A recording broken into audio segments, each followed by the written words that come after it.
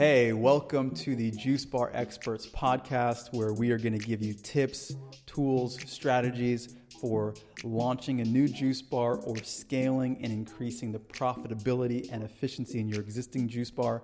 I'm your host, Andrew McFarland. For the last 10 years, I've been in the juice bar business, running my own juice bars, as well as helping hundreds of entrepreneurs all around the world launch successful juice businesses. So without further ado, let's get into it. Welcome to another episode. Hope you guys are feeling phenomenal. I am feeling great.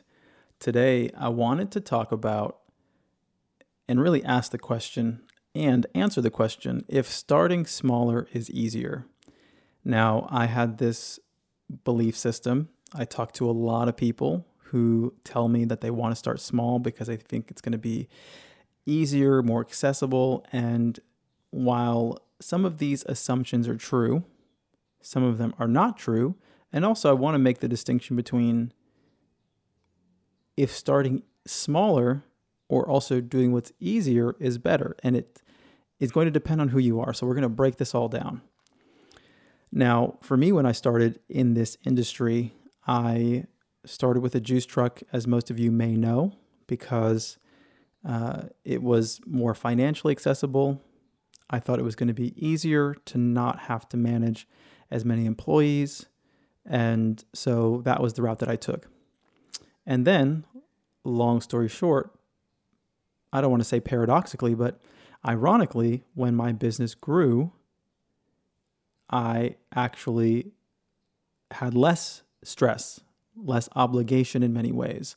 And so I'm going to share, in hindsight, as they say, hindsight is 20/20, I'm going to share my realizations as to why this is and hopefully give you guys clarity on this as well.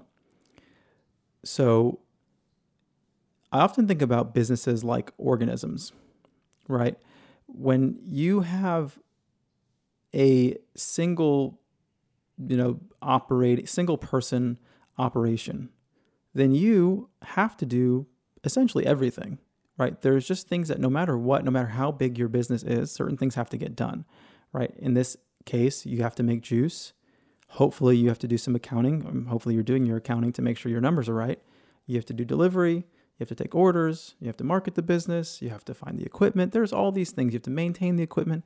There's so many things that you have to do, no matter how many people are there or not. And what my experience was when I was running the truck and it was just me and a business partner, we had to do everything because we had to subsidize our labor with ourselves because we couldn't afford to hire other people. Then as the business began to make more money, we began to be able to invest in other employees. Then I could focus more on other things like ordering, doing our accounting, making sure that all of our paperwork and licenses were up to date, all the things that come with being a business owner. And so as any business gets larger, you have more flexibility to delegate because you have more people. And also everyone's roles get more specific. So there is a journey to getting there. It's not to say that it's just an easy road there. And if you go from having 0 employees to 100 employees, that your life is just really easy, right? If you start a business from nothing and then the first, group of people you hire is 100 employees, it's very likely going to be very chaotic if you don't have the right systems in place from day one.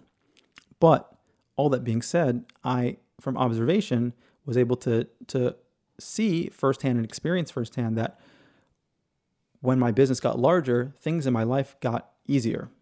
Now, at different cycles, it's also to say there's cycles where you're opening stores, right? Because when I was going from 1 store to 2 stores, then I got very, very busy for a while because I had to be on top of the things that were happening at store number 1. And granted, we had management and there were people, we had actually many, many managers. But at the same time, there's still things happening there that I needed to address. And on top of that, I was managing, contracting process and all these things that come up with opening up another store.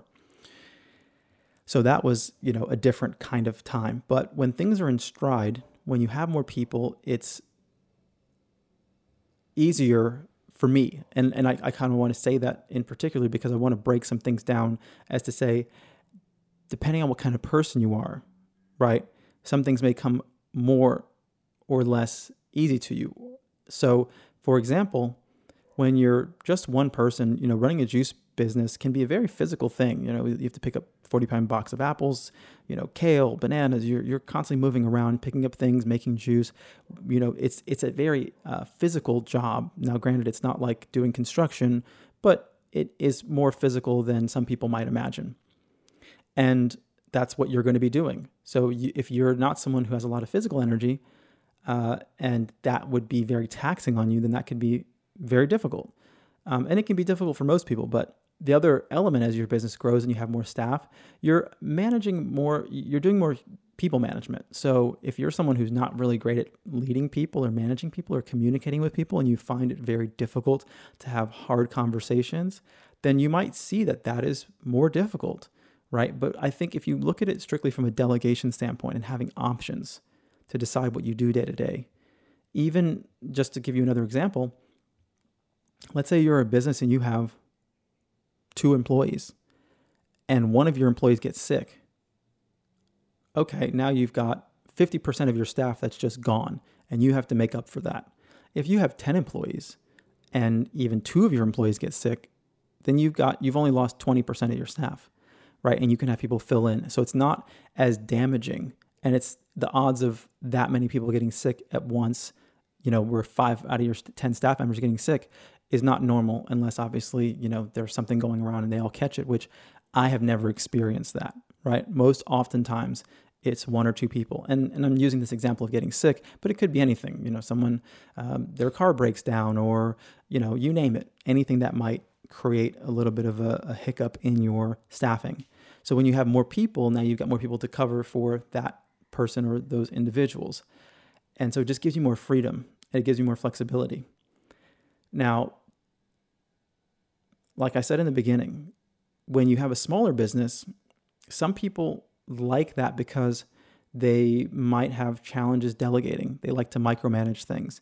And for you, and this is kind of goes for a lot of things that I say and teach about, it's not right or wrong. It's just about having perspective and understanding where you might have the correct perception or an incorrect perception. So to expand on this, it also goes for your situation financially. So I often talk about small juice businesses and the challenges that they might have around making money, because some people think, okay, well, I'll start small so I won't have expenses, right? Because I don't have to pay staff. I don't have to pay for rent maybe, right? Maybe I'll get a commercial kitchen, or I'll make the juice out of my house. Now, you are correct in saying that you've saved money up front, but we have to look and break down the extra challenges or financial challenges and burdens you might have because of that. Because you have to look at your business, and starting a business like building a vehicle. You're building a car, right? You have to get onto the freeway. But if you maybe only build a bicycle, yes, it's cheaper, but when you get onto the freeway, it's going to be dangerous. And so how that relates to your situation is that when you're in food service, I often tell you guys that you're in the high margin or high volume, low margin business. High volume, low margin means you have to sell a lot of product and you have very little margin on each product that you sell. But when you can get to scale, then you can make a lot of money at the end of the day.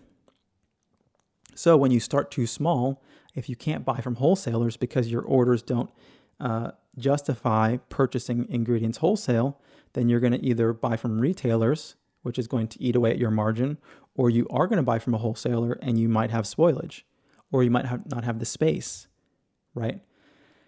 And so this is just, once again, every situation has its different kinds of challenges, which is why I don't want to say it's better or worse. Now, there are things that I would say I would do differently knowing what I know now. I wouldn't start a juice truck. Not to say that it wasn't valuable. I'm really grateful that I did it, but it didn't have the upside potential that I was really looking for. Because that's the other thing you have to imagine and be aware of, is that every vehicle, every business has sort of a maximum speed that it can go based on the infrastructure, right? Most people can't do 100 orders a day out of their kitchen. They have to get a commercial kitchen, or they have to open a store. In a store, that's not a big deal. So you hit a threshold. It's almost like some certain cars can only go so fast, even if you're on the freeway and you're in a car, right? The top speed is going to be different. So it's the same thing for your business. Is there's going to be a place where you might hit a ceiling. You might, in a juice truck, which for us we experienced, if we did $1,000 a day, we were pretty much maxed out. In a storefront, we would do $3,000 a day, and we'd be like, okay, we can do more, right? And that's literally, it's 3 times the amount of sales. So this is just a invitation for you guys to be aware that it's not that there's a right or wrong path. There's just a path that's right for you. And you have to understand what path you're actually walking on and what to expect from it, because I just don't like people to believe that they're going to get a certain outcome from a certain approach, right? When they won't. And so if you want to start small and grow your business without raising capital, not likely to happen, right? And when I say grow your business, I mean substantially. I mean going from having just, making juices for friends and family to maybe opening up a store or multiple stores. That's not likely to happen. So what is the alternative? What are certain things that our clients do? They do a whole spectrum of things, right? We do have people who do online delivery. We have people who start juice trucks. We have people who just day one go and open storefronts. None of it's right or wrong. It's just all available to you. You get to decide. Because the last thing that I want to mention too is that starting small is different for different people, right? There is no objective reality when it comes to starting small. That's a subjective thing. It's perceptual. I knew people who had companies, and when they started, they would raise $10 million and they went and opened up, 10 locations in the first few years. Maybe even for them, that might have been starting small. It's just, what reality are you living in? And so it's the same thing that I talk about with money. People say, oh, that's a lot of money, or that's a little amount of money. I'm like, depends. It's to who, right? That's not an objective reality. A lot or little is just based on where you're standing. And sometimes the process of starting a business and becoming an entrepreneur is to expand your reality, to expand your impact. And that oftentimes means that you have to change your perception on what's small and what's large. And as things that are quote unquote large get smaller to you, your life just expands and your impact expands and everything grows. So getting back to what do some of our clients do if they are in a place where they want to move straight into a storefront? Well, we put business plans together for them, and then they go and raise capital from investors or banks. And then once they've got the money, we dive into opening up a storefront. So what are the benefits of starting small? That's the last thing I'll leave you with, is because there are some benefits. I don't want to make it seem like you just shouldn't do it. I think you should have clarity, right? Just be clear about what you're doing. Some of the benefits might be you building a relationship with your customer base. You getting your brand out there. Now, are there other ways to do it that don't qualify or require that you start small? Of course, you can do it from opening a storefront. You can meet your customers once you open your door. So it's not to say that it's necessary to do that. The last thing that I want to say as well, which came up in a call that I had recently, somebody was saying that, they wanted to just run the business part-time. And I know people that do that, and it's also fine. But once again, don't expect full-time results from a part-time effort. So if you want to get a lot out of something, you have to put a lot into it, right? We can't work out, let's say, take our physical body, for example. I can't work out once every 2 months and think that I'm going to have the best physique in the world. It's not going to happen, right? I have to work out much more often than that. If you want to really grow your business and you want to have a substantial business, it's very difficult. Just like, let's say, raising a child. I don't have children, but anyone can have a business, just like anyone can have a baby. For the most part, anybody can do it. But there are really few people who are great business owners, and there are really few people who are great parents.